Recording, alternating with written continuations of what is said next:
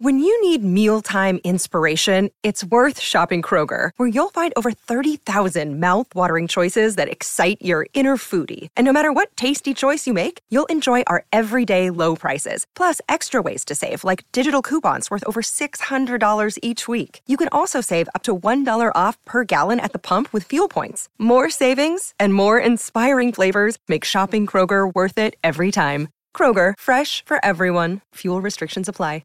What's up, kinfolk? It's RJ Young, host of the #1 ranked show. Thank you for watching on the Fox Sports app, YouTube, or listening wherever you get your podcast. Today, we're going to give you day 2 of our day at Big Ten Media Days, where I got to speak with Ryan Day about the maturation of CJ Stroud and Jackson Smith-Njigba. And I have a one-on-one sit-down with CJ about his journey from high school to being the starting quarterback at Ohio State. That and more in this episode. Can't wait for you to watch and or listen to it. I'm pleased to be joined by Ohio State quarterback CJ Stroud. CJ, how you doing? I'm doing well. Thank you for having me. I'm very excited to talk with you. I believe this is the first time that we have been able to speak, but I got to know your mom through your recruitment and through your journey to Ohio State, and she was kind enough to give me a question to ask you. I'm going to hand you my phone. Okay. Could you read that aloud for us? Want me from the top? No, just her. Okay. She says, maybe how he mentally prepares for games, keeps himself focused and motivated. I asked her what I should ask you. Okay. And that was the prompt. So let's start with that. Answer your mom's question. How do you stay focused and motivated? I think how she raised me. I think she raised me like in the old school sense. I grew up in the church for a while, and she was the first lady, and a lot of stuff didn't go. And it was strict. So, I mean, that's kind of the reason why I am humble and I am the way I am, is because I have that foundation from my mother and my father. They set that as a young age, and just my faith. And God has called me to do great things, and it's not me, it's him. So she's always taught me that, give him the glory and the praise. And just staying focused is something that I've had to learn throughout the process, because it is tough. You have a lot of people pulling at you and different things like that. But just staying grounded on what you believe in, and just understanding keeping the main thing has definitely kept me focused, and just having my faith in great people around me. I love that your mama was first lady at the church, because she carries herself that way in conversations. And one of the things she's done for you is set you up with whatever it is you were trying to do. One of the things you were trying to do was get to the opening regional in Oakland. Could you tell us a story about how you found out what the opening was and how you convinced your mom to drive you to Oakland so that you could perform? Yeah, that's a great story. I mean, I grew up watching the Elite 11 and watching the opening, and just seeing like all the great players that end up going to college and then going to the NFL and being great. And that was a goal of mine, so I wanted to do it. And at the time, I didn't have the resources to get there, or like the recognition or the media or anybody really looking at me at the time. So I definitely wasn't too finding out to go. And I was like, I didn't know if I should go. But Coach Stump, his name is Brian Stump, he's the Elite 11 director, and he texted me. He was like, come on up. And I was like, cool. But there was only one issue. I didn't have no way of transportation. At the time, me and my family couldn't afford the flight. But my mom, she did her best, and she sacrificed her going to work, and she put up some money, and we drove all the way up, and we had a great time, just me and her and my sister, just like old times. I mean, I missed them days, to be honest with you, but we go up there, and I'm up there with other quarterbacks like DJ Ugalele, and then Ethan Garber's at UCLA now, and I'm up there competing with them and having a good time. And even then, I wasn't invited to the camp. But I talked to a couple of guys, and they were pretty promising of me maybe getting one of the last invites. And by the glory of God, I was able to get that. And from that invite, I see your recruiting start to take off. To lay it out for people, you were ranked, I believe, 841st in the country, really? Right? Before you started to make your rise. You get to Frisco, and then what happened? When I get to Frisco, and the first thing I did was pray. And I was like, God, whatever you want me to do, just let me do it. And I'm going to give you all the glory and praise, and just give me confidence. And that's what he did. And I go out there. The first day I was kind of nervous, a little rusty. And then that second day we had pro day. And then I think I broke the record. I think I broke Tua's record at the pro day with 50 points, and had a pretty good day. And that's what I needed just in my life, just to give me that confidence. And after that, I go in my hotel room. I go to sleep. I wake up the next morning, getting ready for 7-on-7. I get a ring on my phone, and it's Coach Day. And he texts me. He's like, "Hey, CJ, I want to introduce myself. I'm head coach at The Ohio State University." And I just got on my knees. I prayed again. And so just after that, I just felt like I was called to do this. And after Frisco, I even got more, I ended up winning the MVP after the 7-on-7 play. And that was great for me and great for my confidence as well. And then after that, I got even more offers, more recognition, more publicity, more media. And I think that was something that definitely rocket shipped my life. Coach Dilfer tells everybody we've never had someone score 50 points in this competition. Then you get your call from Coach Day. You find out you win Elite 11 MVP. When did you think or know you were going to accept your offer from Ohio State? I have so many stories that I don't have any I can think of now, but I have a lot of ways just things were kind of just popping up in my life to have me choose Ohio State. I definitely think that was from prayer because I had no clue where I wanted to go. So many great schools, so many great coaches, so many great people at these universities that I didn't know what I wanted to do. And then I just asked God, just give me signs, please. And I'll give you a funny story. So I'm at school one day, and my principal, his name is Mr. Wilborn, and he calls me to his office. And this usually doesn't happen. So I'm thinking I'm in trouble. I'm like, I ain't doing nothing. Let me just go over here and see what you're talking about. And he gives me 3 things, and he drops in my hand. And I look, and it's buck nuts now. I know now. But I'm like, Mr. Wilborn, what are these? He's like, oh, these are buck nuts. I'm like, oh, that's a sign from God, to go to Ohio State. And I was like, okay, I need probably 3 or more signs. And luckily I got those signs, and I think I made the right decision. I think so, too. You also joined in with a vaunted recruit in Jack Miller. You guys both sit behind Justin Fields. You get to watch him work. What did you learn in your redshirt year and helped you propel into your redshirt freshman year? Right. Yeah, definitely was amazing for me. Even at the time I didn't know it, just to sit that year and just to learn, just to soak up what Justin knew and what Coach Day was willing to do with me. And then, of course, being there with Jack. And Jack is my brother. I definitely appreciated him when he was here, and I do appreciate him now. And it was good for both of us to come in together and just learn from each other. And there wasn't any bad blood or ill will. We came in as brothers, and we left as brothers. So definitely a good friend of mine, but it definitely taught me a lot just to sit behind and just realize it wasn't my turn yet, and just to work hard. And I prepared every week like a starter, but I didn't get my opportunity. But luckily, I think it panned out. I think so. You are the starter against Minnesota. I was at that game. I get to see you put on those colors and go to work. What did you learn about yourself in that game that helped propel you through the rest of the season? I think that game kind of just showed a little glimpse of my life and my childhood, in a sense, just perseverance.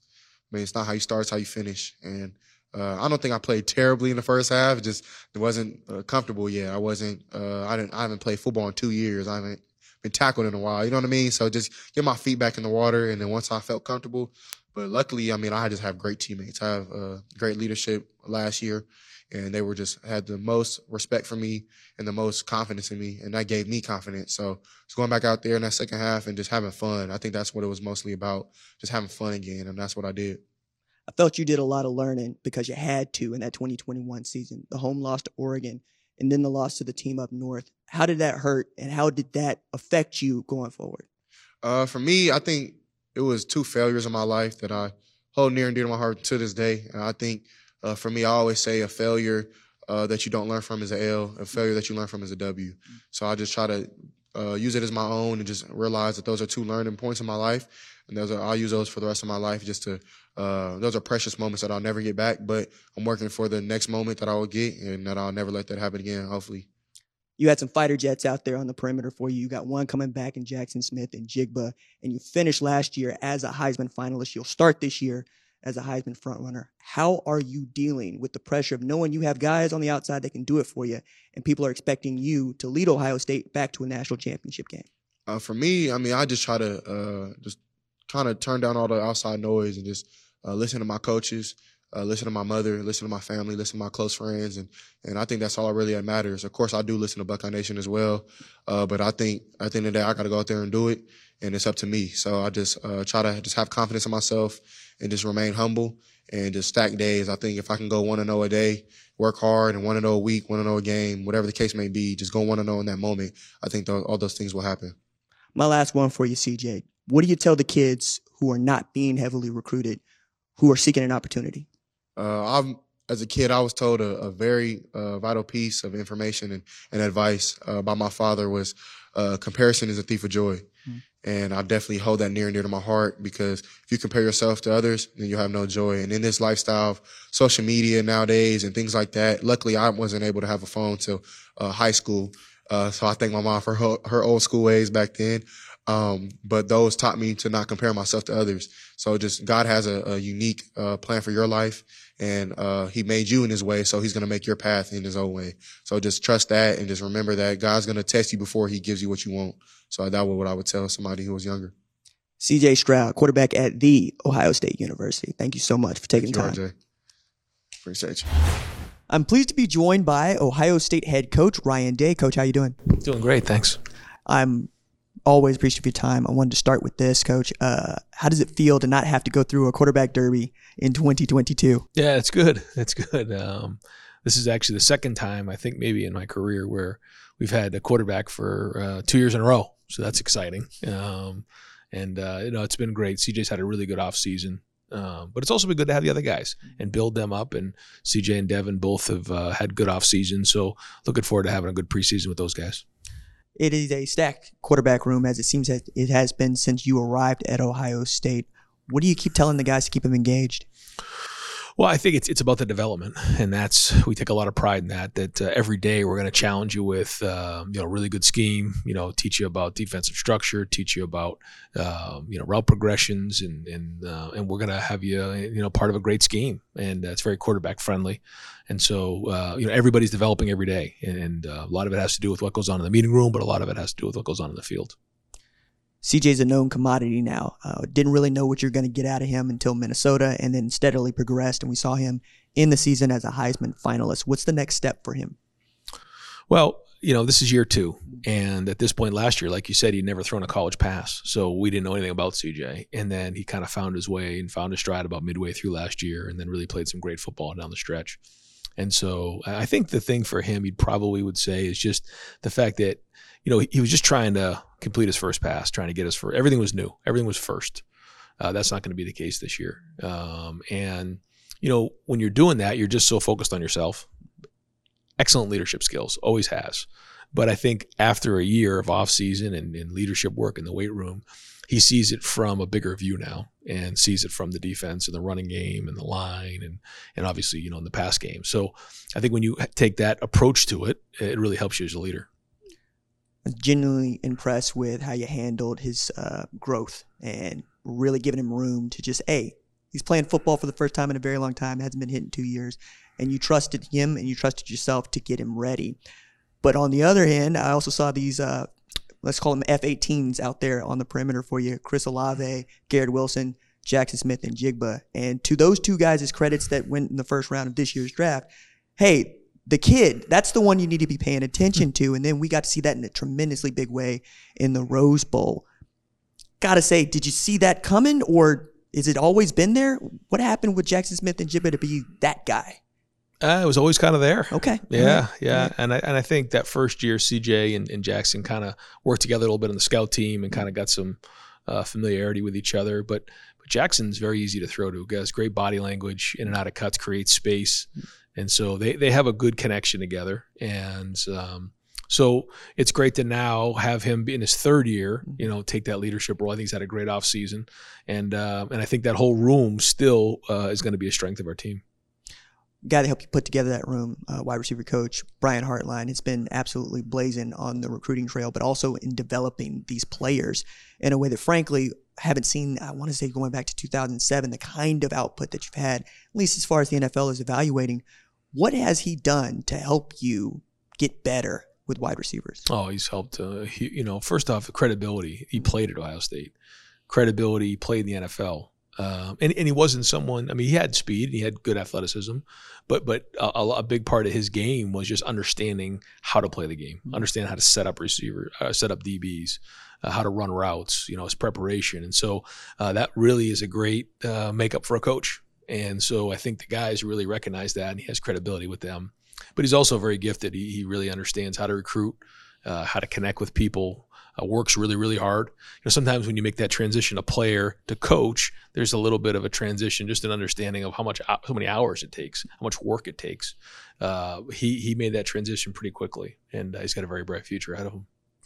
Defensively, I've been high on Jack Sawyer because it's hard not to be, knowing what he was capable of at Pickerton North.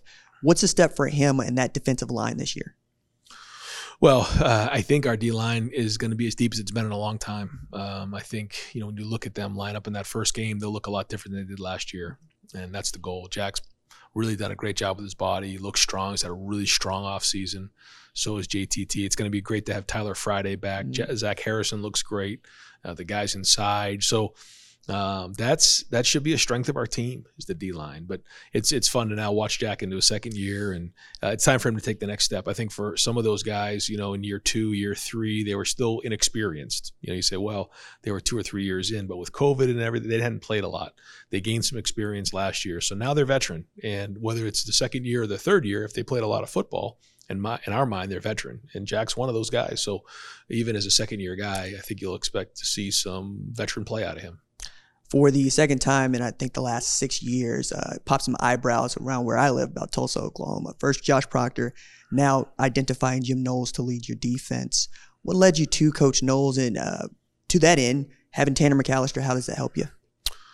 Well, Jim is somebody I've followed along his career for a while. He's been around some really good defenses, and when you follow his career, he's very, very intelligent. When you talk to people who have worked with him and for him, just really, great things to say about who he is. He has a great teaching mentality, just in terms of understanding how to teach young men. He's got a good mentality in terms of attacking offenses, and I think when you combine that with a lot of experience coming back on defense, we're hoping for really good, strong defense and having great, balance within our team. Adding Tanner McAllister as a part of that, is that a defensive assistant on the field for you? Yeah, absolutely. Yeah, I mean, he's been in that system for a while. He knows it, and so he can really help with those guys. And we also have Matt Guerreri, who was defense coordinator at Duke, took over for him when he was at Duke. He's an analyst for us, but he's also somebody that was in the system before. So you got a couple guys there that were in the system. That really helps because, when you're bringing in a new system, whether it's coaching the coaches or Tanner on the field talking to the players, it helps to have other voices out there. I'm curious, as a fan of football, watching it from an offensive side, when you go and look at a defense or a defensive coordinator, are you evaluating yourself and going, I don't know what I would do against that? Or how do you, as an offensive-minded guy, identify a defensive mind? I think the first thing you do is you look at how hard they play and what kind of energy they play with. And I think that's the first thing. What kind of technique do they play with? Then you look at the scheme, and you try to figure out how they're attacking defenses and how quickly can they adapt based on how an offense is going to attack you. And I think when you look at Jim, he does a pretty good job early on in the game of trying to figure out how the offense is attacking him and then being able to quickly pivot to what he thinks can help and adjust in game. I think that's very, very important. But a lot of that has to do with the teaching up front, is that teaching the system of defense and knowing that, okay, if this is what happens, our contingency plan is to go into this area. And when he says, like, I put my 10,000 hours of football into this thing. And when you have that type of experience, you can draw back upon those things as you get into those games. A little bit broader, if you will allow me, Coach. You have a couple of teams in LA that all of a sudden want to play Midwest football. How do you feel about that? I'm excited. I think it's great. I think it's great for the conference. We're now a national conference, and that's big. It gives us a lot of juice and energy and a lot of power. So I'm all for it. I think it's great, and looking forward to playing those guys. My last one for you, Coach. Open-ended. Please take it any direction you would like. How do you feel about the future of college football? Kind of how I felt the last couple of years, which is like you just drive it without brakes. You don't know what's going on. You don't know what's coming next. And I think the easy thing to do is get frustrated or worry about what's coming next.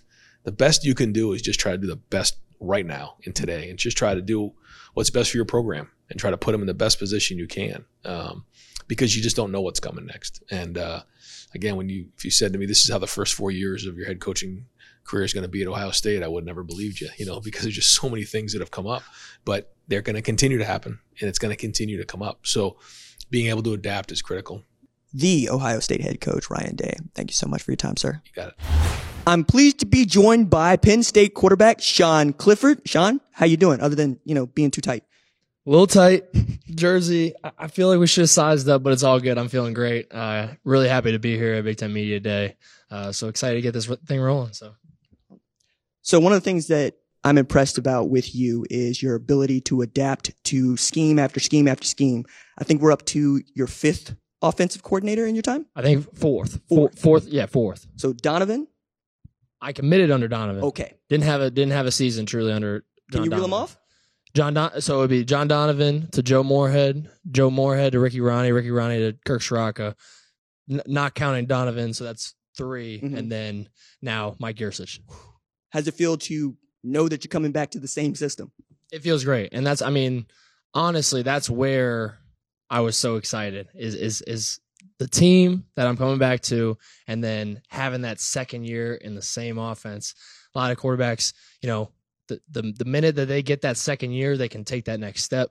And, it's all about in the spring, instead of learning, it's about mastery. And that's where I'm as excited as I ever have been. So what's it been like for you to play for Coach Yursich? I'm speaking as a guy who saw him up close at Oklahoma State, where he came from Chippenberg, and what that offense is capable of. Yeah, Coach Yursich is a fiery personality, that's for sure. I think that's the number one with him. He's going to bring it every single day, and he's going to make sure that you bring it every single day. So he's looking to get the best out of you. And then secondly, his scheme is explosive. And I think that we saw a bunch of glimpses all last year, but it's time now to take it up a notch. And that's where, with Coach Yursich, this offense, I'm just excited to be a spoke in the wheel.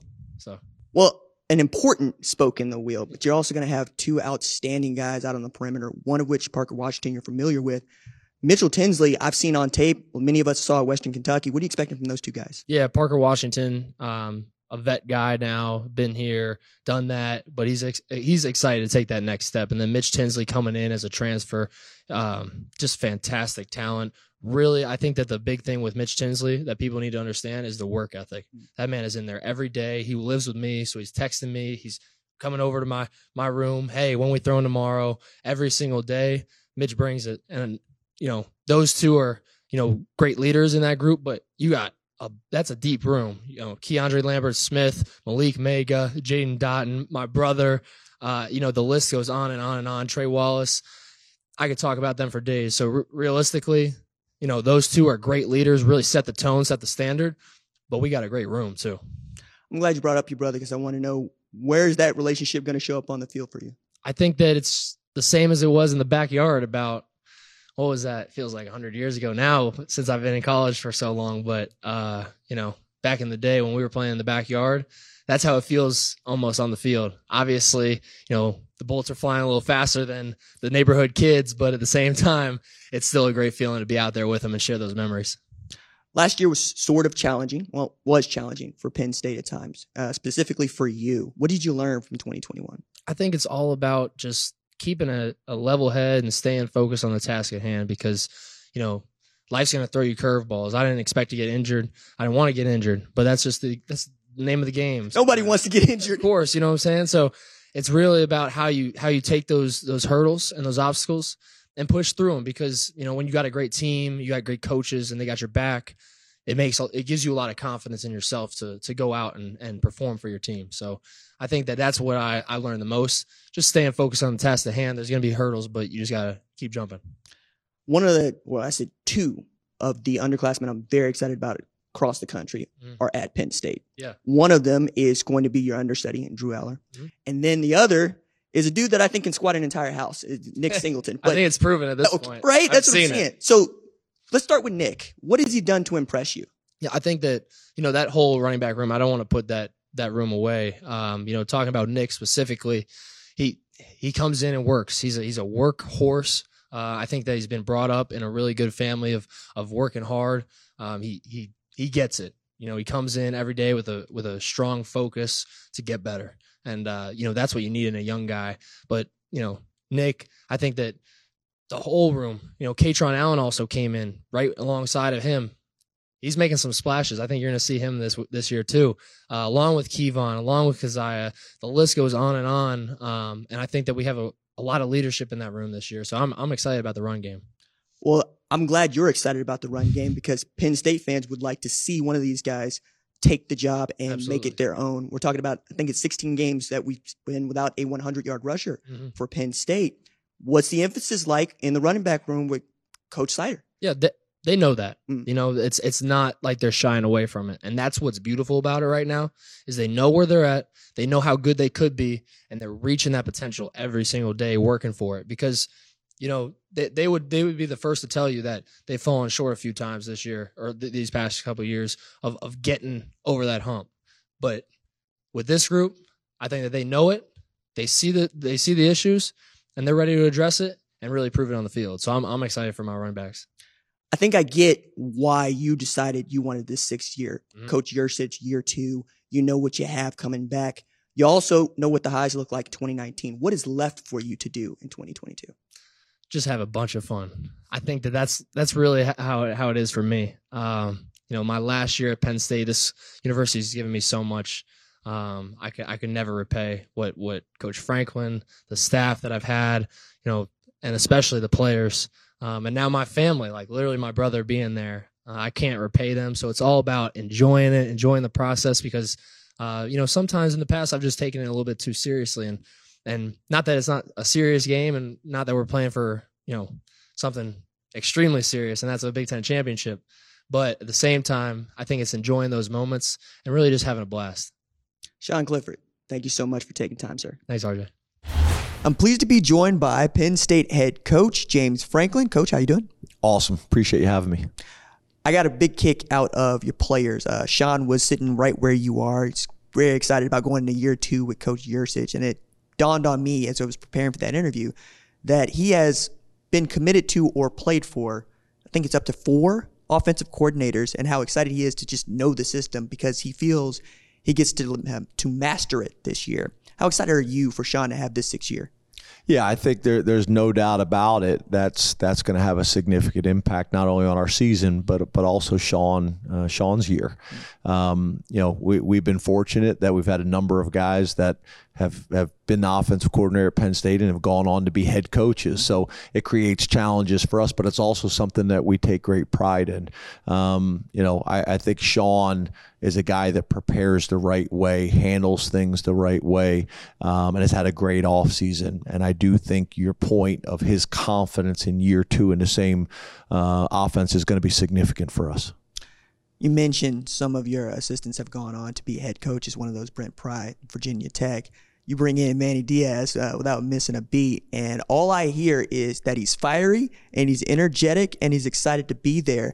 As a fiery and energetic man yourself, grade him on a 1 to 10 for me. What kind of fiery to energetic is Coach Diaz? Yeah, I gotta say 10, right? What else am I supposed to say? He's been great. You're talking about an established, proven, seasoned defensive coordinator at a number of different schools and a number of different conferences, and that's important. At a place like Penn State, we should be able to get that type of guy.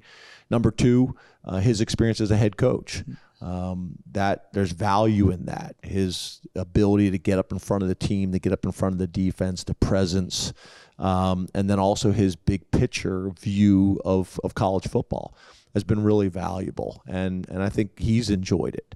You know, you never know. I call him basically a day after the Miami situation goes down, and some people aren't ready to have that conversation, but we were able to engage quickly and aligned on a lot of things, and he's been great. So year 2 with Coach Yursich, year 1 on defense. There are some similarities defensively in what we've done in the past and in what we're still doing, so that will help. But it's about creating turnovers on defense and getting your guys to fly around. And I think Manny and myself and our defensive coaches kind of align in how we think defensive football should be played, not only nationally, but specifically in the Big Ten. What can we expect along those lines from P.J. Mustipher, who I need to say passed his conditioning test? There's no doubt. My man is excited. He's played for 5 years, played as a true freshman. With COVID, he was able to get an extra year after having the injury. He'll never have to take the conditioning test again, and he's fired up about it. But he's a leader. The guy is all about ball. He's already got his degree. His brother plays for the Bears. His dad played at West Virginia. He gets it. He's been raised right. As a young man, he's also been raised right in terms of the game of football and how to prepare and how to work. I'd hire the guy to be my D-line coach. Like, he's that type of guy. I'm super proud of him. He's going to be unbelievably successful, not only for us this year, but also in his future. And having him back is significant. It really is. We lost him and Sean in the same game last year, where you have two teams ranked in the top 5 battling like crazy. So having both of those guys back and learning through those experiences is really valuable for our team. Jahan Dotson was outstanding last year. Parker Washington, I assumes the role this year that is going to be just a little bit larger. And then you go and pull Mitchell Tinsley out of a hat. What are you expecting from that wide receiver room this year? Yeah, so we had a young man by the name of Keandre Lambert as well who played. Your point, Parker Washington, and then Mitchell Tinsley, like you mentioned. So we actually feel like with losing a Jahan Dotson, that's hard to replace. But if you look at Keandre was a still young developing player last year, that group of 3, we believe, can be as productive as the group with Jahan last year. Not that you're replacing Jahan specifically with any one of them, and you never know. Maybe someone has that type of year, but the group we feel like can be just as productive as the group we had last year. One of the things I hear most from Penn State fans is, who is the next best rusher coming out of Penn State? They will point to me and say, we haven't had a 100-yard rusher. I will say, you got a great running back room. And it got a little bit better, if I may say so, with Nick Singleton, who I think is freak show. What are you expecting from that room this year? Well, it's not just that room, right? It's our O-line, it's our tight ends, it's our commitment to the running game. It's being able to run on normal downs. It's being able to run on short yardage situations, goal line, 4-minute. We got to be able to do it. That's a commitment in the offseason. That's development of the offensive line. And then that's running backs having the mentality that once the scheme or the players up front get you to the free linebacker or get you to the free safety, now you got to do your job. You got to make that one guy miss, whether it's making a miss from using your athleticism in open field, or whether it's lowering the shoulder and breaking a tackle. But now that has to come into play. So, game of football obviously is about everybody doing their job and complementing one another, and that's what the run game is going to be for us. But we're committed there. I've come to the Big Ten media days every year and talked about this is going to be the year for the O-line. I'm not doing that this year. I'm going to let the proof be in the pudding. I'll let you tell me at the middle of the season where we're at, and whatever you say will be gospel. No, it won't, and you know that's right. But I do want to say this because I believe this. Nick Singleton is absolutely amazing as a football player. He picked Penn State. You picked him. What has he shown you so far that you could tell us about, maybe a story that demonstrates the level of football player that you have playing for the Nittany Lions? Well, we've got a good history of guys staying home, specifically running backs staying home. Saquon Barkley, Miles Sanders, and now Nick Singleton, and being able to do some special things at Penn State and then be able to take it to the next level is really important. So for Nick, it was being able to develop a relationship with him and mom and dad. High school coach. We had a great player named Jan Johnson out of the same program a few years ago who played really well for us at Penn State. And Nick has a chance to take all those things to the next level. Obviously, was very well thought of, number 1 running back in the country, Gatorade Player of the Year. We do have a running back room that's going to allow him to develop, so when he's ready, he'll play. And sometimes you're in a situation where guys are forced onto the field before they need to be, but you're talking about a guy who's already 220 pounds, runs really well, is freakishly strong in the weight room. I think he made a power clean 365 this summer. Is a special guy, is close to a 400-pound bench press. So he is physically developed and ready for the game of football. And then being able to come in, graduated early, came in the spring, was able to learn the system. So that will give him a chance to legitimately compete, for the starting job, but definitely for playing time. My last one for you, Coach. We've seen some changes in college football. USC, UCLA are going to be Big Ten members in 2024. With all of this going on, name, image, and likeness, transfer portal, how do you feel about the future of college football? Well, here's the deal. Change is coming and change is here. Embrace it. I don't care whether it's college football or any other industry. The most successful organizations, the most successful teams, the most successful sports are people that are going to embrace change.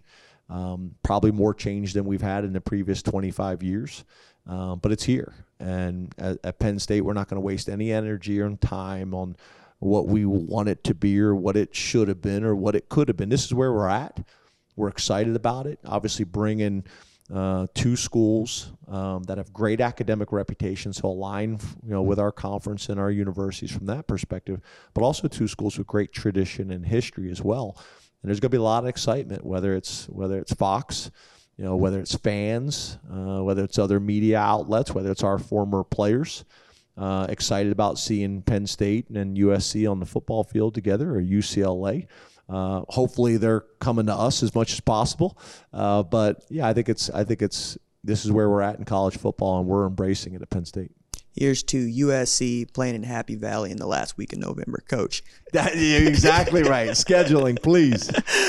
Coach James Franklin, thank you so much for taking the time, sir. You as well. Thank you. I'm pleased to be joined by Michigan State quarterback Peyton Thorne. Peyton, how you doing? I'm doing good. How about you? I'm great, man. Awesome. Now, I want to start with 2021 because it's a banner year for Michigan State. What do you think it means to Spartan fans to be able to say, hey, we're good and we're going to stay good? Yeah, I want to put a product out on the field that your fans can be proud of. And I think that, we did that last year and we're starting to build something now to bring Michigan State back to where we were, 8-10 years ago. How does it feel to know that the passing attack is a catalyst for this in many ways, in which Michigan State's been about defense and running the football? We'll talk about that. But your contribution, Jaden's contribution, Jalen Naylor last year, his contribution, were really setting the tone for an attack that I hadn't seen coming out of Michigan State through the air in some time. Absolutely. We want to be two-dimensional. We don't want to be just relying on the run or the pass. And so I feel like we have a pretty balanced offense. Obviously, last year we had Kenneth Walker, the best running back and arguably the best player in the country.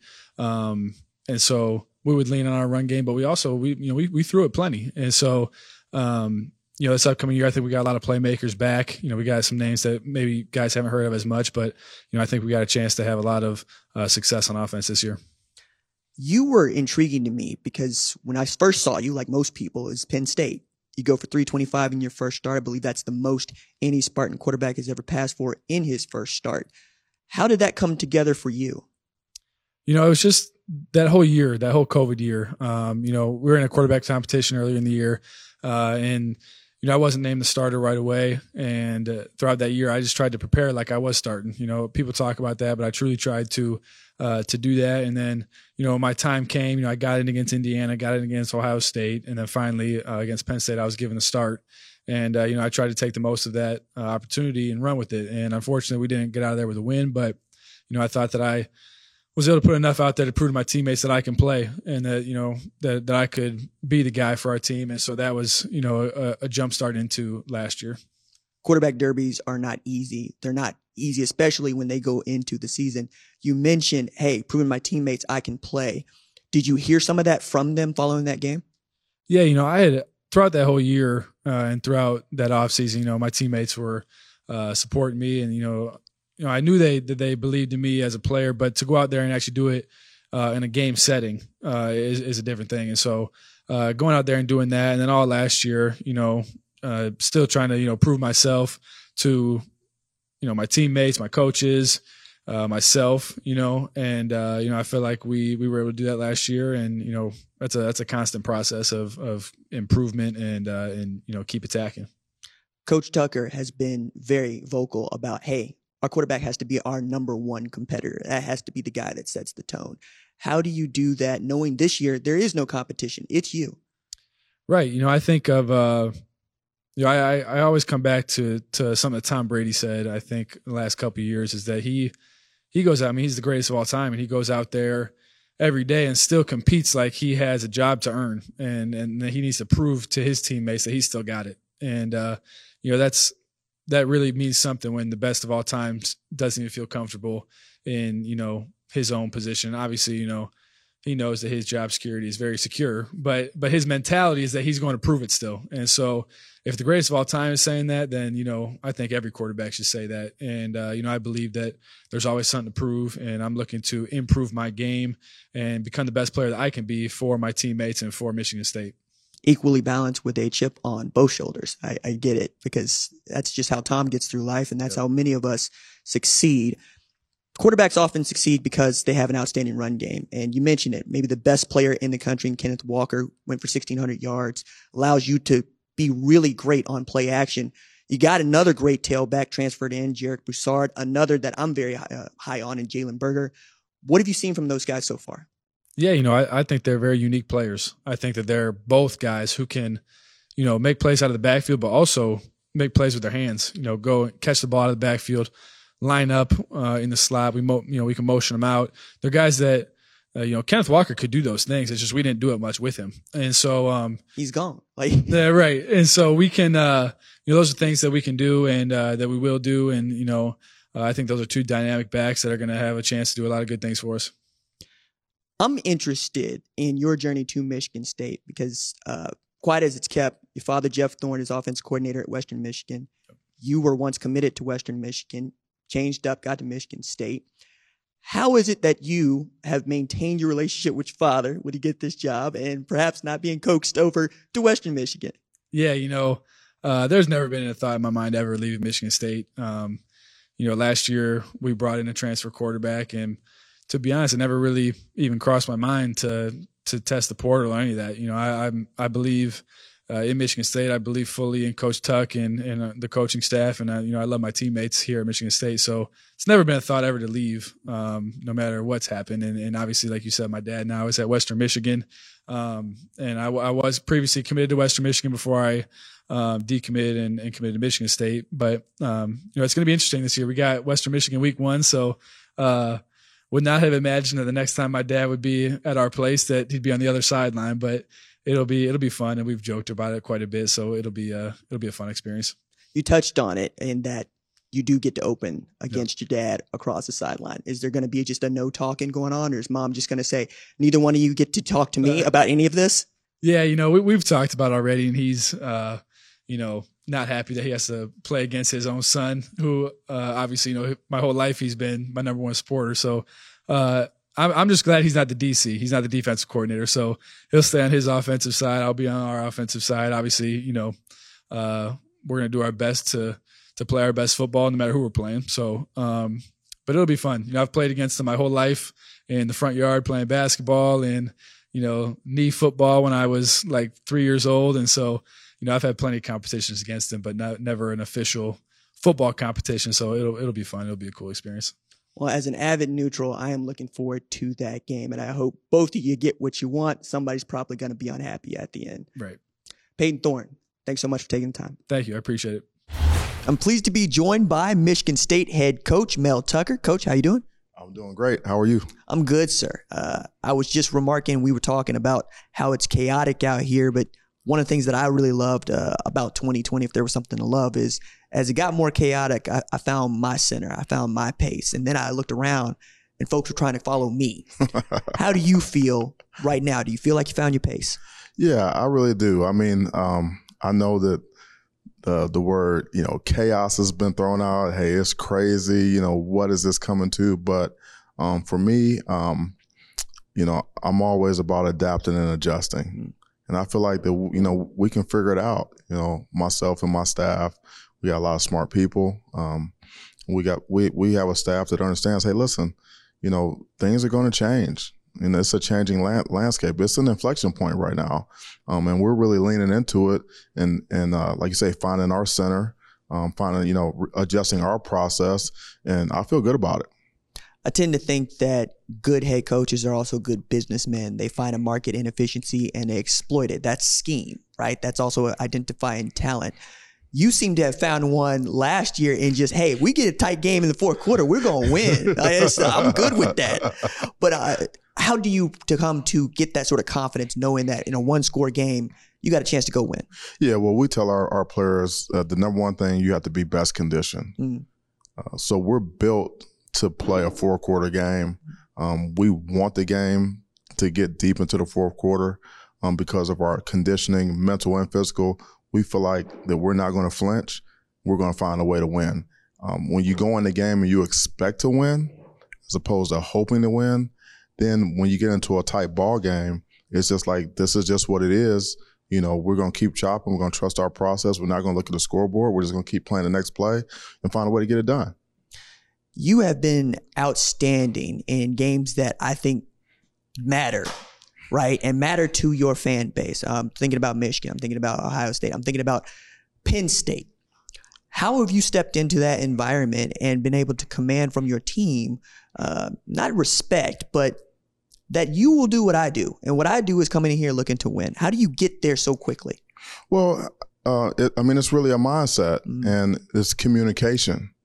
You lay out the vision and then you lay out a plan and then you do things within the process. You work. There's actions, there's behavior. It's not just talk. There's things that we do day to day to build trust with our players. Things we do with them, they see results. They see it fast. They see themselves getting better. And so we have proof. We get results before we even play the games. And then we actually tell them ahead of time, this is what it's going to be. This is what it's going to look like. This is how these games are going to go. And this is how we're going to react. These are things we're not going to do. These are things we are going to do, and this is how we're going to get it done. And it's like that every single day. There's no surprises in our program. Like, what you see is what you get. We're real with our guys. We're authentic. There's no shortcuts. We know it's not going to be easy. You're not going to have a great season. You're not going to have a great football team without tough games, without being able to win games down the stretch. You might need to win a game on the last play of the game. That happens. That's what good teams do. Good teams find a way to win, and they don't flinch. And so our program, our culture is all about being resilient, being relentless, never stopping, and trusting the process. One of the things I heard Coach Chiano say is it's not just getting guys on the bus, it's getting guys in the right seats on that bus. That's right. Kenneth Walker comes in, right seat on the bus, 1,600 yards, All-American, best player in the country, according to some, myself included. Then you go and identify Jarek Broussard, who showed out in 2020 at Colorado, Jalen Berger, who I think has tremendous talent, transferred in from Wisconsin. It's one thing to go get those guys. Now what are you asking them to do? Yeah, just trust the process. That's all. And they're doing that because that's why they came here in the first place. What we're doing and our culture resonated with them. They say, okay, I can go there and I can get what I want there. These guys can help me get better, and so just trust in what we're doing, do what we ask you to do it to the best of your ability. We're not leaving it up to one guy. We're not counting on one player to come in. We're just going to jump on his back. You got to ride us in. Like, listen, we got a good football team. Okay, you come in here, do your job. Okay, we're going to work with you. You're going to get better. You're going to make us better. It's going to be a win-win. Let's get to work. I was really intrigued to talk with Peyton Thorne, my first time being able to sit down with him, and I learned a lot, but not the least of which is he takes to heart what you have said. Our quarterback has to be our number one competitor, but now it's his job. And in that way, get back in your head, it's mine. What am I competing against? He said, no. I'm showing up like I got to win this every single day. Right. How do you be sure that he doesn't get a little complacent and that does not affect your football team? Yeah, well, you said like, how do you ensure it? Yeah, because you got to make sure, right? He's not a guy that's going to be complacent, but it's compete to play, compete to stay, like compete to stay in your position. That's myself and that's any player, all included. You got to show up every day. If you did it yesterday, you got to prove that you can still do it today. There's no entitlement. There's no rest. There's no comfort. There's no complacency. It's always what's next. And that's the way we practice. That's the way we compete. So if it's not there, if it's not happening, you stick out like a sore thumb. Okay. And then we confront it and then we demand that you get it right and that you get back on track. And then we have competition, and listen, like competition should bring out the best in everyone, and your quarterback has to be intrinsically motivated in terms of like, hey, listen, I don't need necessarily a coach or another player, to be on me, for me to do what I got to do. He's one of those guys. He's hyper competitive. What he's done this out of season, where he's really taking the next step, is leadership. Not just leading by example, but holding his teammates accountable. On the field, off the field.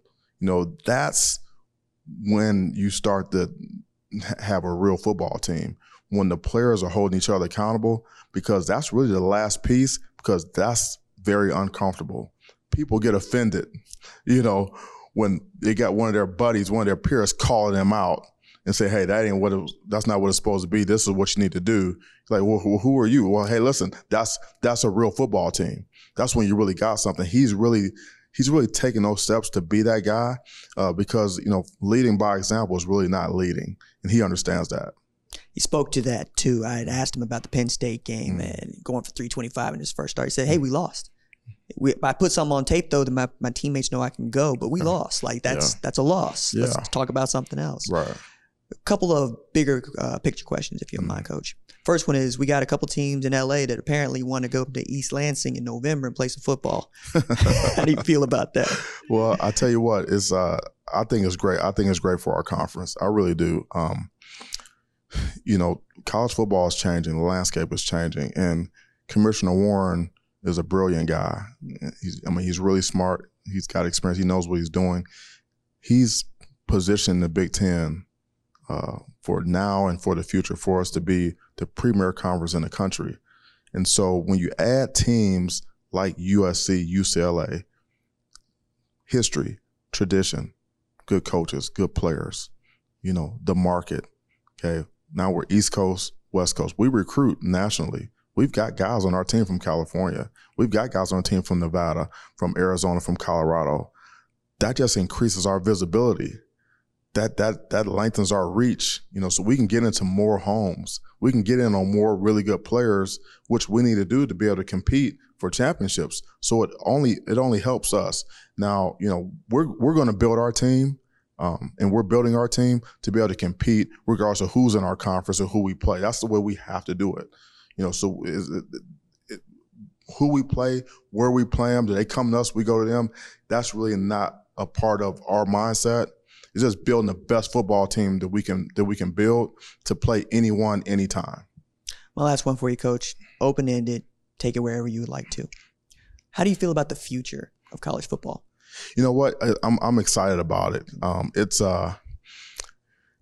nothing really ever stays the same. And then and things usually go in cycles. I embrace change, and certainly there's a lot of it right now. We don't know where it's going, but I'm seeing, like, with our current players, I'm seeing a different awareness from them, and also recruits, that I'm actually more than a football player. There's more to it than this, which I think is a good thing. So now it's on us to help with the education part, the mentoring, to show, okay, now this is what's really going on. This is how you do this. This is how you take advantage. This is how you put yourself in the best position, now and beyond. So for me, it's an opportunity for us to feel a need, with this NIL deal, okay, what do these guys need? What resource do they need to help them do what they want to do? What type of education needs to be provided? What type of leadership do we have to have for these guys in order for these guys to take advantage of these opportunities? So to me, because this is about the players. With no players, no coach. And that's the way it is in the National Football League. That's a players' league. Okay, so what can we do to help the guys? And these are young guys. They want to be better. They want to win. They want to play ball. They want to take advantage of opportunity, just like anybody else.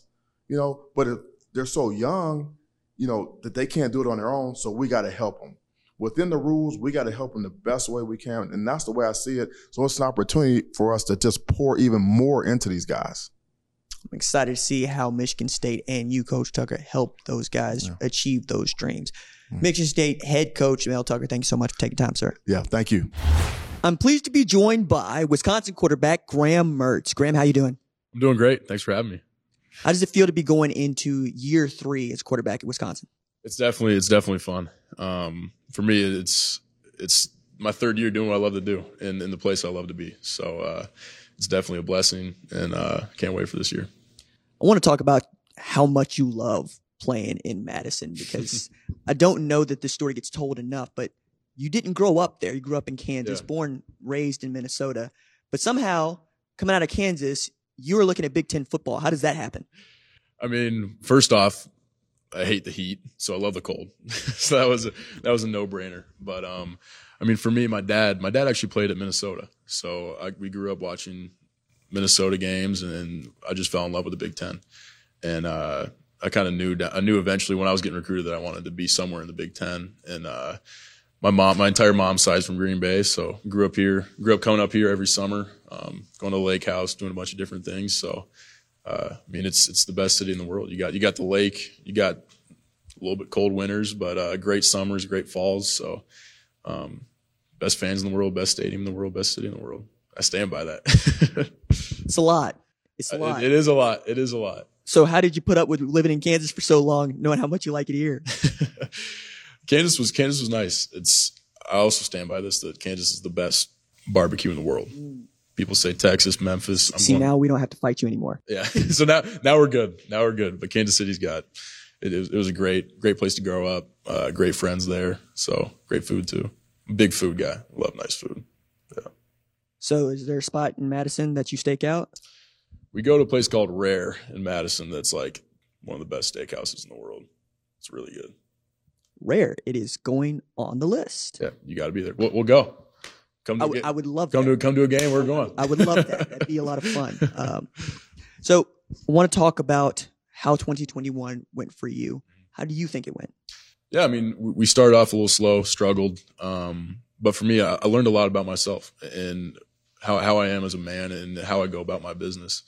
And it was looking back at it, I took a step back in January and just kind of did a whole look about, okay, what can I do better? And for me, it was just taking a holistic approach as far as like how you eat, how you work out, when you work out, and truly just having purpose behind everything.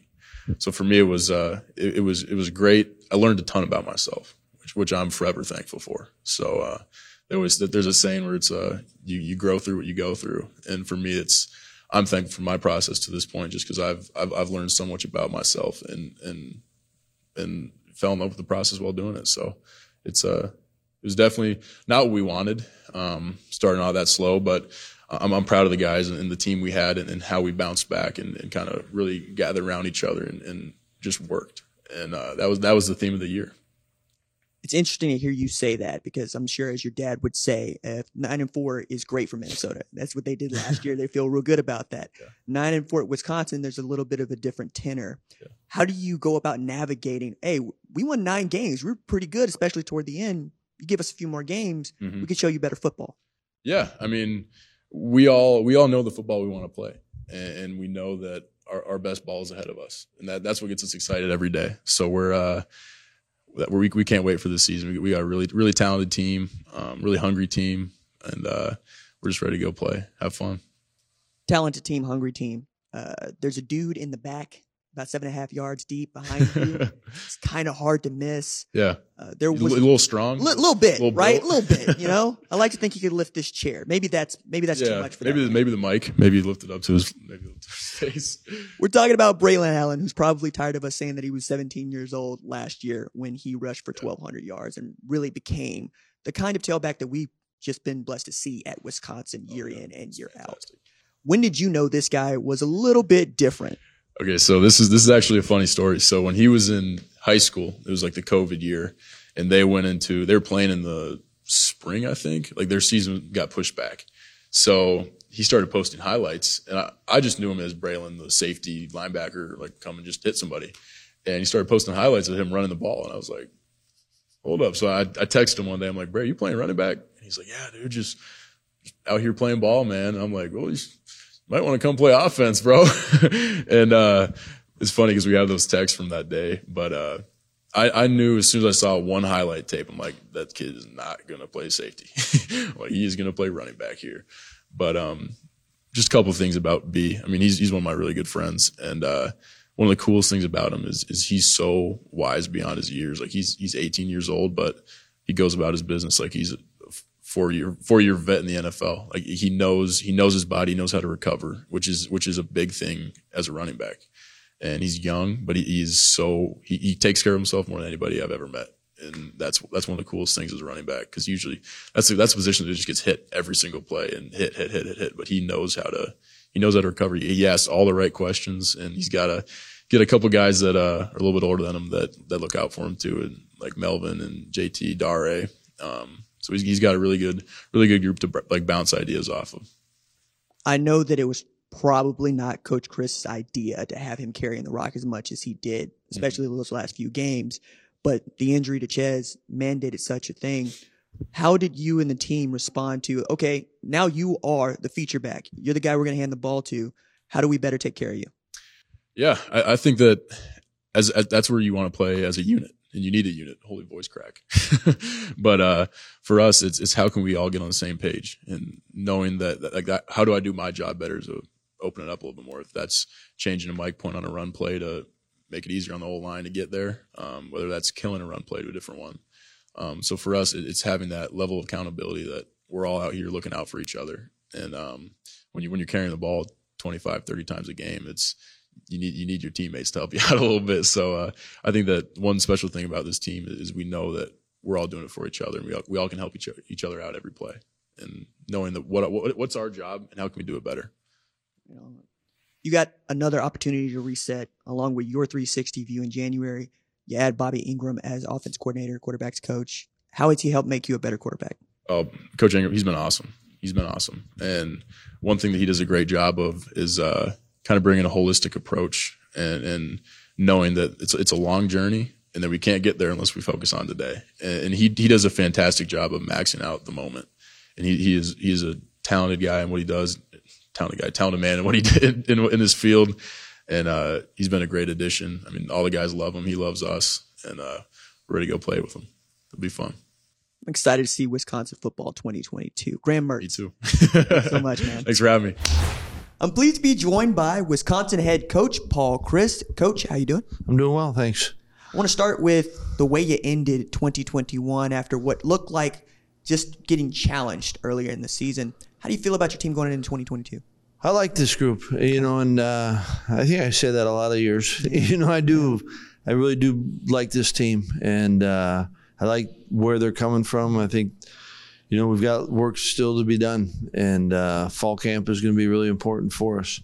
But I like the leadership that we have, and I like the purpose that they're showing right now in their work, and I think we've got talented guys. We've certainly got a number of spots that we've got to replace from last year, but I think we've got guys that can fill those roles. And so looking forward to camp, and we need to have a really healthy, competitive camp, not just offense versus defense, but I think within a number of position groups. But I do like this group. It's interesting to hear you say you like this group, knowing what you have offensively, returning guys like Graham Mertz, guys like Braylon Allen. You got to believe 8 positions that are going to have new starters on your defense. What do you like about those guys? Well, I think, defensively, one, we've got some really good players returning, and, Keanu Benton, and I think it's a great place to start. And Nick Herbig, really, I think those two guys are the heart and soul of our, not just defense, team. And we've got a lot of guys that have played a lot of football, and we've got some that haven't played, but we're excited about who they are as players and the work that they've put in, and now's their time. There's no doubt inside linebacker we lost a ton of production with Jack Sanborn and Leo, and so you say what's going to happen? How we replace that? You don't. Both are really good players, but I like our group of linebackers. Do I know right now who that's going to be? No, but I think we got some talented young players. I think the same thing.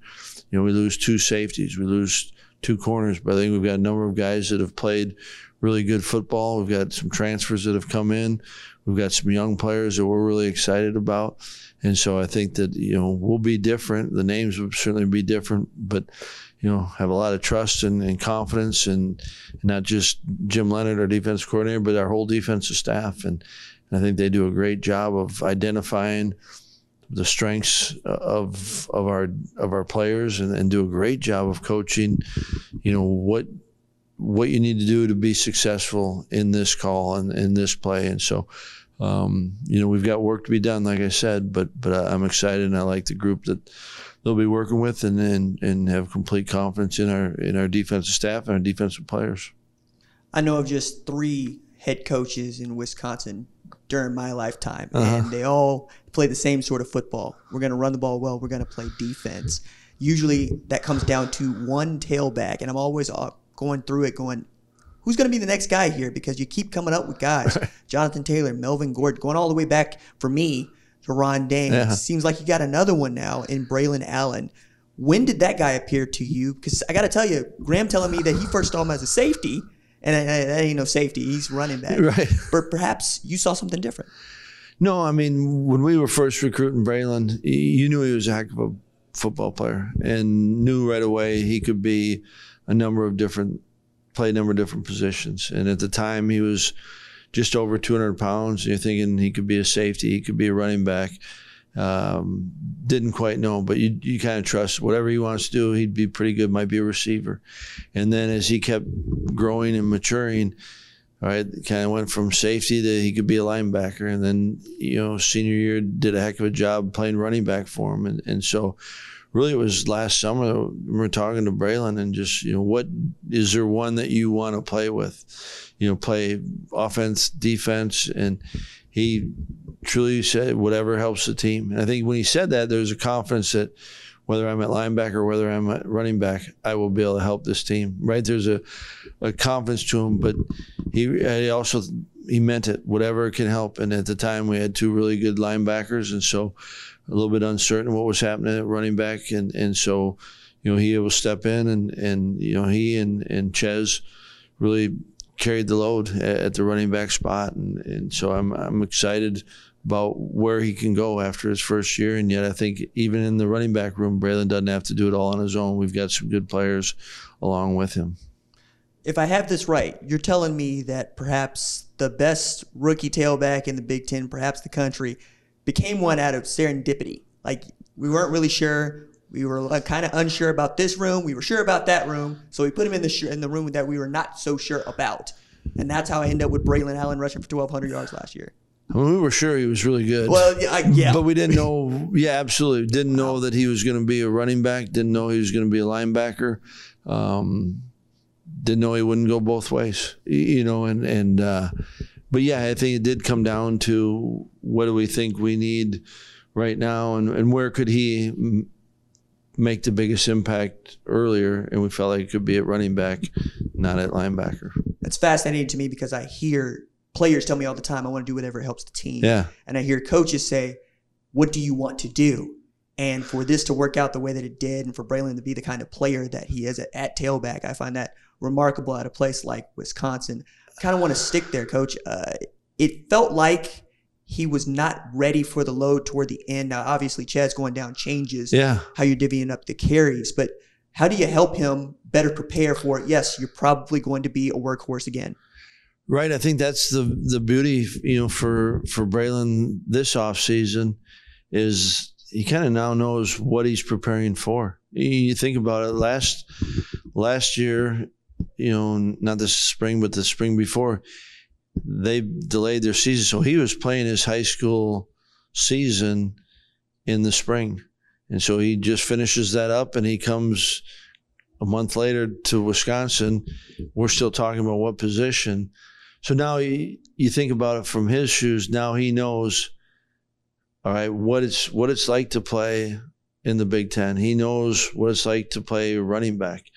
And now he can take advantage of that whole time to help prepare himself. And he's done a great job of that. He's super competitive. He's diligent. It means something to him. He wants to be the best he can be. And so I think just that alone helps him because he knows what he's preparing for. Where in the year before, he was just preparing to come to college. He didn't know, like I said, didn't know what position he'd be playing. Didn't matter. I think he was confident he could help us, and he was right. But there's a lot that he has learned, and I think that only helps you in preparing for the next year. I love that story. I love it for a couple of reasons. One is I'm a college football fan first, and I read everything there is to know and read about college football. Right. And I have a few friends that are Wisconsin grads, and I'm getting just beat over my head because how do you not know about Braylon Allen? How am I just now seeing this dude? Right. Your job is to tell me this is going to happen. No one knew. Well, let's see. That's what hey, look, you're vindicating me. And he was supposed to, he reclassified because really last year was supposed to be his senior year in high school. Well, so he's not on the radar as much as everyone else would. And COVID took everyone off the radar. So there's a lot of reasons why you didn't know. Hey, Coach. Again, it just makes me feel better. It's like, no, I would have seen it, I swear. But a dude that I did know a bunch about, really prized when he got to Wisconsin's Graham Mertz. Right. He's going into year 3. Mm-hmm. He seems settled. He seems as if he's found himself. What have you seen change for him in 2022? Yeah, I think what you're talking about, I think that's real. And I think that, again, Graham's been able to go through a number of different experiences. And, some of them are really good and some are hard to go through. But he keeps coming out the other end. And I think that he's also just himself, he's maturing and understanding what is really needed from the quarterback. And obviously there's plays that are needed, but in the end, it's how do you help others be better and how do you help elevate those around you? That's being a good quarterback. And we all know there's going to be times the ball's in your hand all the time, and there will be situations where you've got to deliver. And again, you go back and there's times when he's done exactly that, and there's been times where it hasn't gone the way that he or we would have liked it to go. You got a chance to learn from it. And he's been intentional and purposeful in, I think, kind of an accurate, this is where I'm at, and really believing that it's important. And so he puts the work in, and this is how I can go forward. And I'm excited for him to continue that work. And we get to do that in fall camp, and it's but I've been proud of the kind of his growth. How do you think Bobby Ingram has helped him become a better quarterback and even helped you on the staff? Yeah, I think one of the strengths of Bobby, and really grateful that he's with us, and I think he gets the game and understands it, and it's another perspective. It might be another perspective saying the same thing, and so maybe it validates something else. It might be shedding a different light on something, maybe looking at it through a different lens that helps him. And I think that, there's a number of ways Bobby cares about players, not just the quarterback, not just the receiver, not just, he cares about players. And so I think that also comes across. I think it's a good example for Graham too, that is part of the position, caring about everyone. Coach, we got some changes afoot here in college football, as you very well know. Yep. How excited are you to invite a couple of teams that play in LA to Madison, Wisconsin in November? Yeah, I like the way you put the little twist on there. There is change, and I think it's you embrace it, and I think I always think about, okay, for our guys, what's that mean? And I think some great experiences, and whenever, wherever you're playing them, those would be good teams to play up against. And one thing I've always been proud of with the Big Ten is you're going to face really good teams, and they're really good teams because they've got really good players and well-coached teams. And so you see that be consistent. When they do join the league, that you're going to have that as well. And yet, I hope I'm still around then. Right? I hope I'm there to enjoy it. But it's I think, it changes part of it, and yet I also get encouraged because what doesn't change is the game of football and what we get to do and how we get to do it, and for me, where I get to do it with and the group that I'm with. And so looking forward to this year. My last one for you, Coach, very open-ended and take it any direction you like. How do you feel about the future of college football? How I feel about the future of college football, I think, one, it's absolutely a game, and worth investing in, and how do we make it the best we can make it. And I'm confident, and it can be really healthy and want change, right? That's how you continue to grow. I'm hopeful that we can, a lot of the changes that we're talking about now seem to me to be really reactionary. We know how we got to NIL because of reactions and different things, and I'm happy that we've got an NIL space.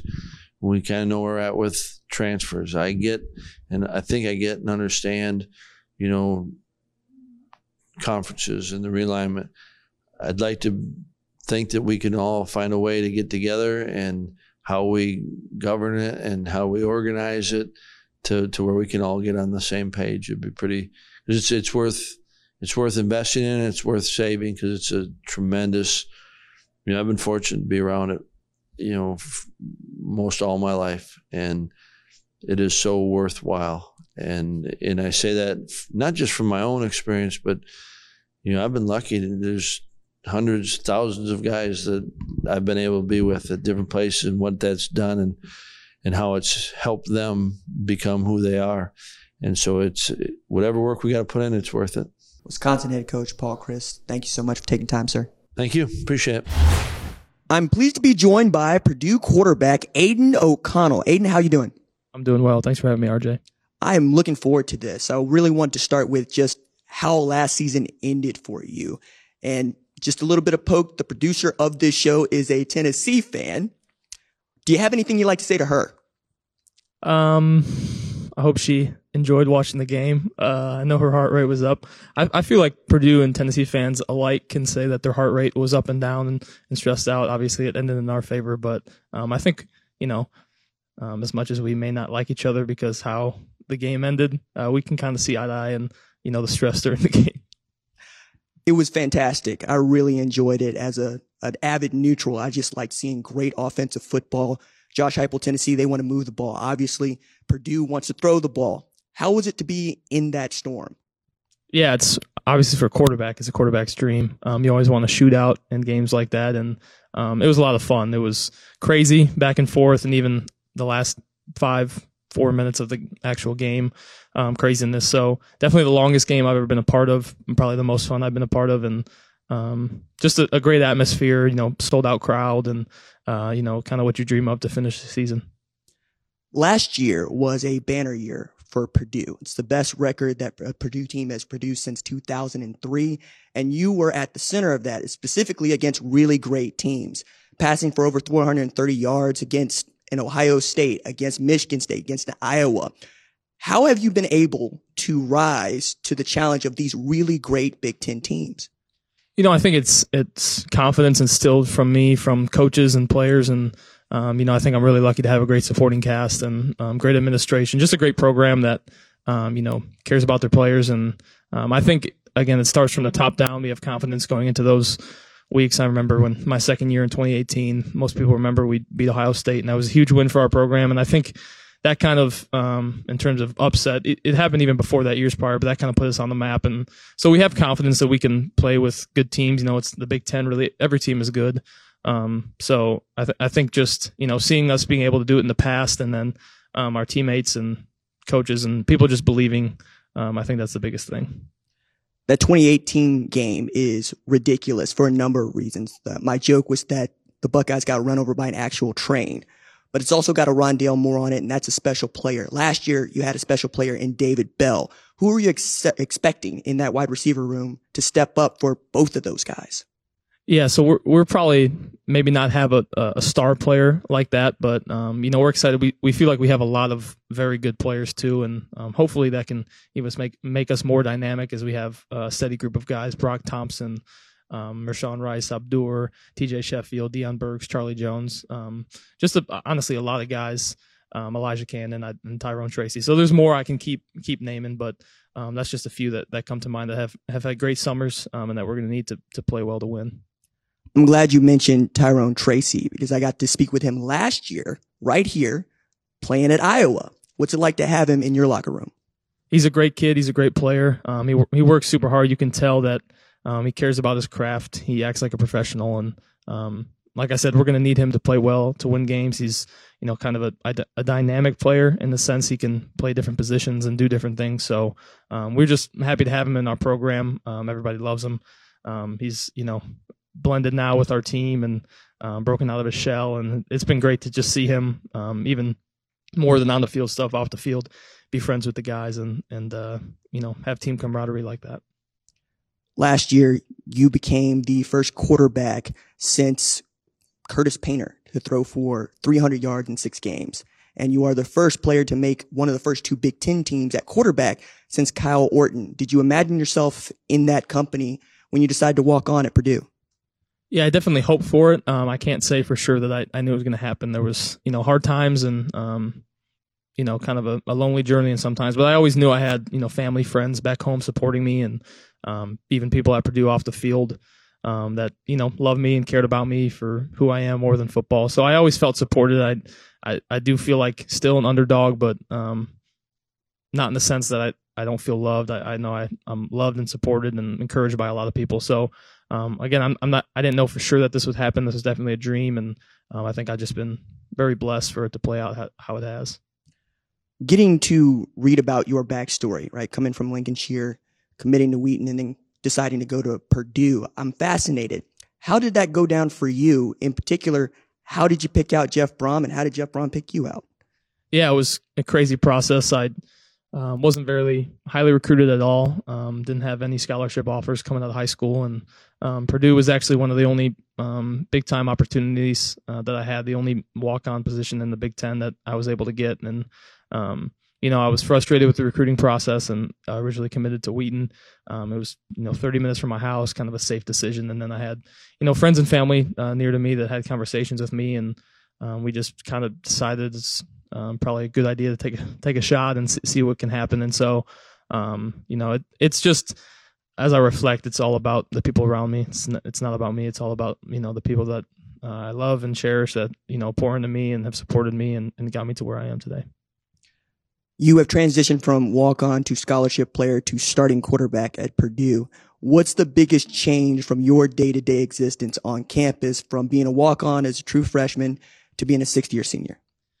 Yeah, I still feel the same, to be honest with you. I still feel like the A-string walk-on that needs to earn a spot, and I try to bring that mentality to preparation in the weight room, film study, practice, all those things. Because that's how I feel. I still feel like I have a chip on my shoulder. I have something to prove. And I also know that, there's talented guys around me and talented guys just in the quarterback room that are able to play. So I feel like I need to earn my spot every day. And I try to, live and act that way. And so I try to think not a lot has changed. I still try to focus and work just as hard as I did when I was younger. And now, obviously, there's more responsibilities, but the love of the game, I think, is still there. And that is what makes me say, it doesn't feel like much has changed.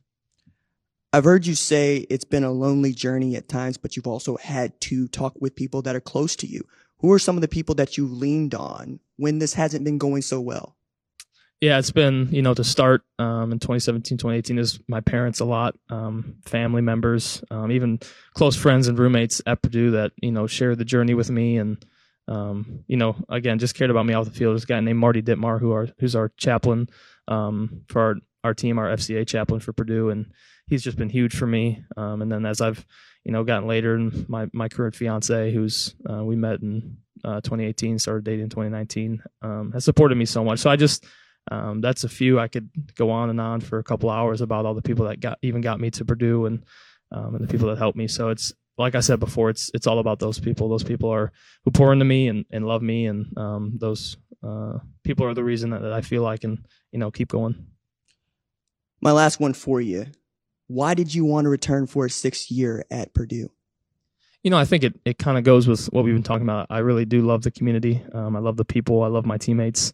I've had an awesome experience, one that I couldn't have, like, again, what we talked about, really probably couldn't have imagined it could have gone how it has. So I just, it felt like a great decision. I love where I am. I'd probably stay longer if they let me, but eventually they're going to kick me out. So, it's going to be hopefully another great year, but, I'm just trying to soak in these memories and these experiences while I can. I'm looking forward to seeing you play in 2022. I'm also going to try to put in a call to Danny Ford and the Burlsworth selection committee because, my goodness, man, nobody's doing it like you're doing it. I'm excited to see what you're capable of this season. Thanks very much, RJ. Appreciate you. I'm pleased to be joined by Purdue head coach Jeff Brom. Coach, how you doing? Very good. I want to start with a positive. 9 wins last year. Best winning season that you had since 2003. What's it going to take to get to 11 for the first time in school history, Coach? Well, it's going to take a lot of hard work. Every year is a new year, and with a new roster. And playing in our conference is always a challenge. It's great competition. There's great football players. They're well coached, and we're just going to have to find ways to improve as an overall team. I think the fact that we were able to improve on the defense and on special teams last year and then be efficient on offense helped us get better. But we've got to push the envelope there. I think we have to become a more dominant team on defense. We've got to figure out ways to be tougher in the trenches. And I think if we do that, then hopefully we can, try to inch our way up. I thought it was really interesting how you guys went through 2021 with the quarterback derby going all the way through, and then you settle on Aiden O'Connell. What does it mean for you to have a 6-year senior coming back that you know you can hand the keys to and don't have to worry about? Well, we're excited to watch Aiden play this year. He did a great job last year. Really, the last half of the season played at an elite level. Put up great numbers, helped us win some big football games, really was accurate with the football, made some big-time throws. He's a man of great faith, a great teammate who works really hard, and we were fortunate to kind of get to that point. He had to overcome some of his head coach's decisions not playing him early on, but we got through that. He's taken the reins and run with it. He's coming back for another year, and I think he's worked extremely hard. He realizes that he's got to try to ante up and play even better, and there's great challenges with that, but we're excited.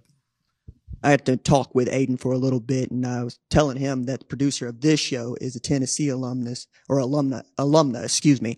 Do you have anything you'd like to say to her about that game against her alma mater? Well, it was a great football game. It was exciting. They had a lot of fans, a lot of orange in the stadium. They were into the game. Tennessee had a great year. They really did some really good things. In every football game, the luck has to be on your side. We had a little bit on our side. We hung in there. It was a back-and-forth game, especially in the fourth quarter. A lot of fireworks. We just happened to kind of have the ball bounce our way, and our guys play hard to the end and come up with a winning field goal. But I think anytime you can play in an atmosphere with all the Tennessee fans and our fans in attendance, it was a sellout. It was a lot of fun.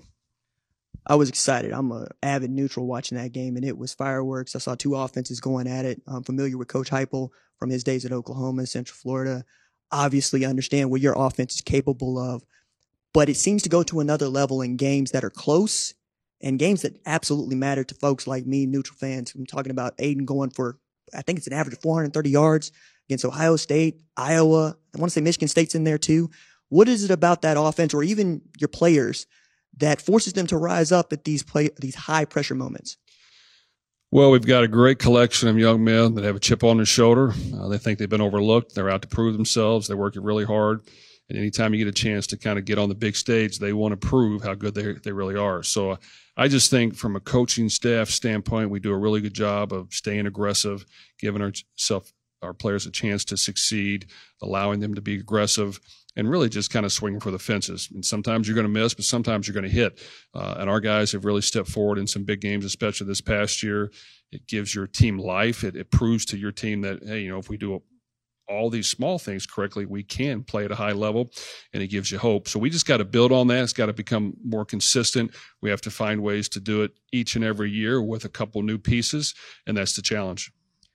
I'm recalling that 2021 saw an average attendance in West Lafayette about 56,000 folks, and I believe that y'all renewed over 90% of your season tickets. People are into Boilermaker football in a way that they haven't been, it seems like, for about 10 years. Do you feel that at all? Without question, our fan support has been outstanding. They're into the game. They love playing competitive football and now winning some of those games. They support our players. We have a great student turnout as well that gets to the game early. They're into the game. They stay late. And they're excited when you win. So anytime you get that type of support, which we have had at a really high level, it makes your players and coaches want to work that much harder.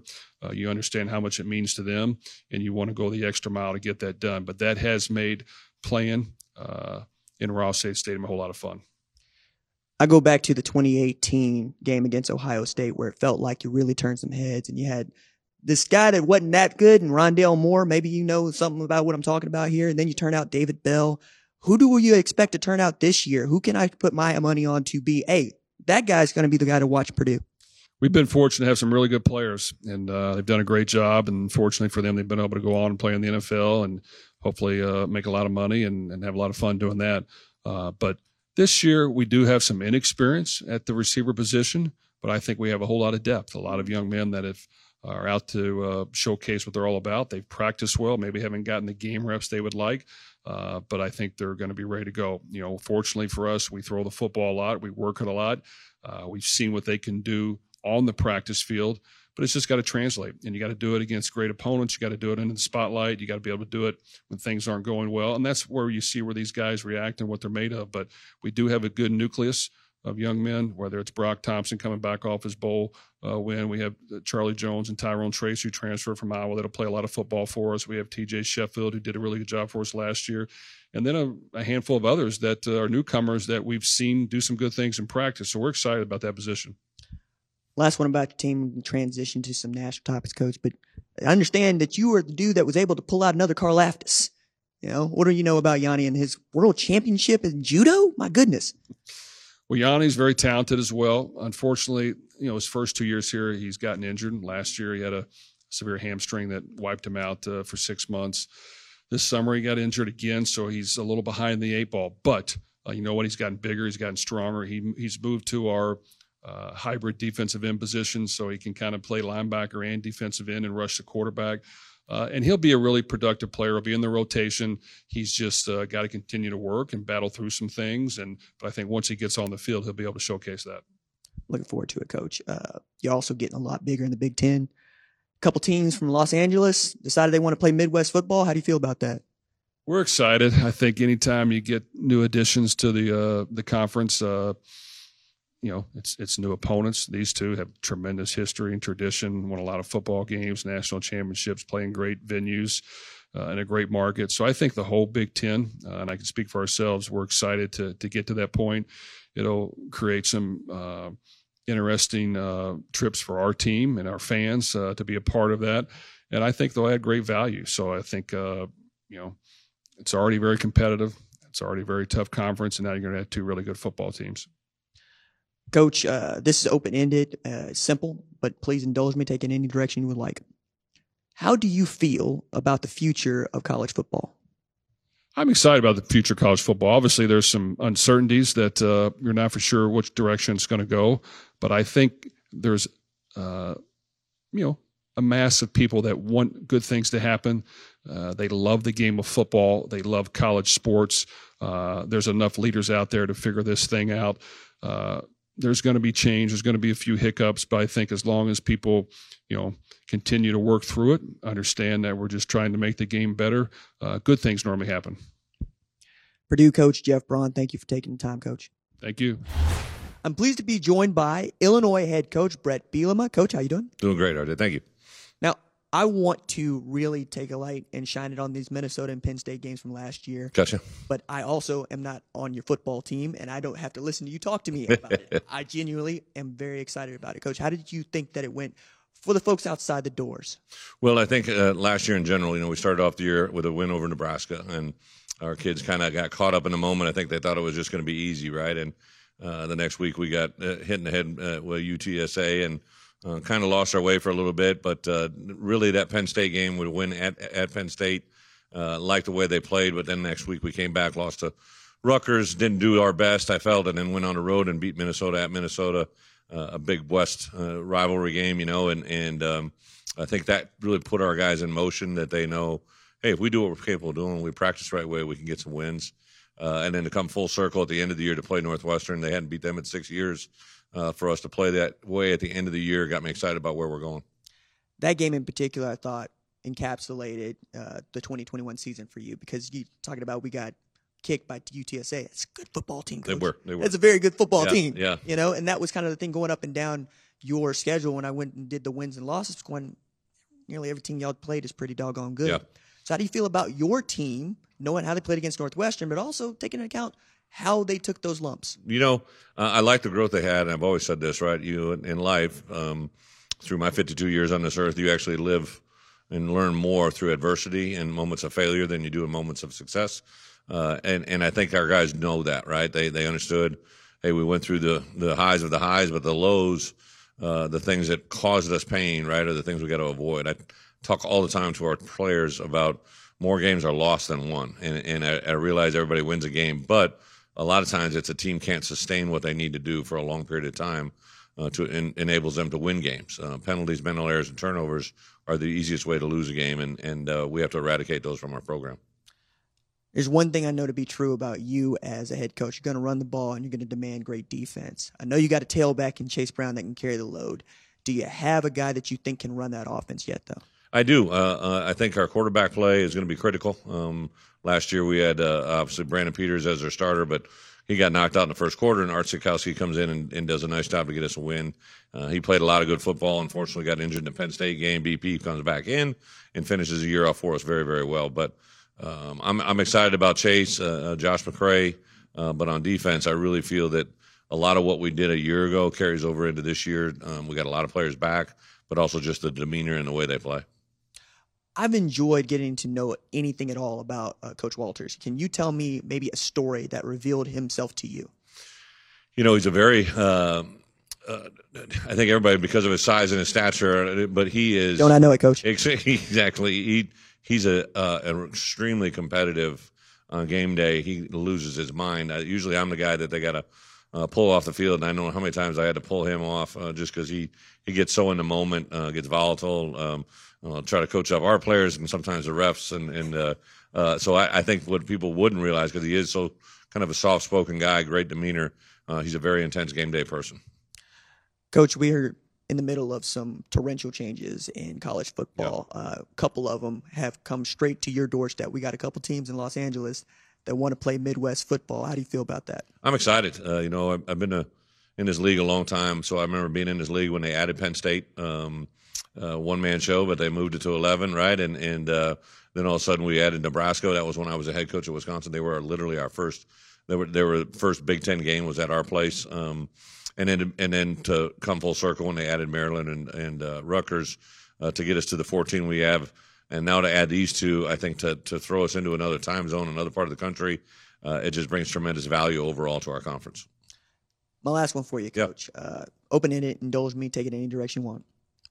How do you feel about the future of college football? You know, I'm excited. I think there's never been a time where so many different moving parts have been a part of what we're doing on a day-to-day basis. What I really want to cautiously, optimistically guard, right, is our student athletes. Sometimes you have to, protect your own, right? And there's so many positive things with NIL and all that goes into that and the transfer portal. What I worry is we have too many moving parts. We've got a 7th grade science project go on steroids, right? Like you're supposed to have one variable, right? Whether it's heat, cold, a chemical, do something, and then you know what the variable is, right? Well, right now, we just got so many moving parts, 85 scholarships, expansion, portal, NIL. Like I don't know if the cause and effect is there, and I'm really worried. We've done such a good job in college athletics of graduating our players, right? Getting those graduate rates up there so that when you recruit somebody and bring them to your school, you can guarantee, unless they want to screw it up, that they're going to get a degree, right? And I worry that some of these moving parts are going to make it difficult for guys to transfer with credits and graduate them on a specific timeline. So that's the part that I'm really hoping they can protect. Illinois coach Brett Bielema, thank you so much, Coach. Thank you, appreciate it. ILL. I'm pleased to be joined by Rutgers head coach Greg Schiano. Coach, how you doing? I'm doing well. How are you? I'm good, sir. I'm looking at what you did in 2021, and I'm excited because I remember your first stint at Rutgers football. I know how this ends. It occurs to me that you have a couple of coordinators that also probably feel the same way. Can you tell us about, what Sean Gleason has to do in 2021 and why you went and got this dude from Maine who's my age running your defense and Joe Harrismack? Well, both those guys, we're blessed to have both Sean and Joe on our staff. Sean is an incredibly bright young football coach with great energy, great passion, connects with the players, and very, very creative. And Joe very much the same. Joe Harrismack comes to us most recently from University of Minnesota, but you mentioned he was the head coach at the University of Maine, and excellent football coach. Same thing, really bright, connects with the players. And, I said, we're blessed to have two elite coordinators, in my opinion. I'm curious about your relationship with Joe. As watched a lot of interviews of him at Maine, saw a couple at Minnesota, not so much at Rutgers just yet. However, he seems to keep just growing up with each one of these jobs, and it seems like his confidence is coming through in each one of these interviews. There's only so much you can get from a conversation, but I would like your insight into just what it takes to be defense coordinator for you at Rutgers. Well, I'm a defensive guy over the years. The longer you're a head coach, you become an all-phase guy, right? But Joe's excellent. He doesn't need me looking over his shoulder. We talk, but he leads the defensive staff, and he does a great job. We've only been together for, less than, 7 months, but I'm very impressed. We haven't been in the battle together yet, so that we will see, but I'm fully confident that he's going to do a tremendous job. And Joe and Sean are both future head coaches. Coach, you've been around for some time at this level. I wonder, what do you think about USC, UCLA wanting to play football in the Midwest? I think it's great. Great for our league. You take a great league in the Big Ten and you even make it stronger. Add on top of that, we got from New York to LA. We got the whole country covered. You wake up in the morning on a Saturday, you're watching Big Ten football. You go to bed at night, you're watching Big Ten football. What's better than that? And again, the landscape is changing, and hats off to our league. We made sure that we stayed in that 1-2 race, and that's the important part for all of us. One of the things that I hear from coaches is control the things that you can control, adapt to the situation as it is, not how you would like it to be.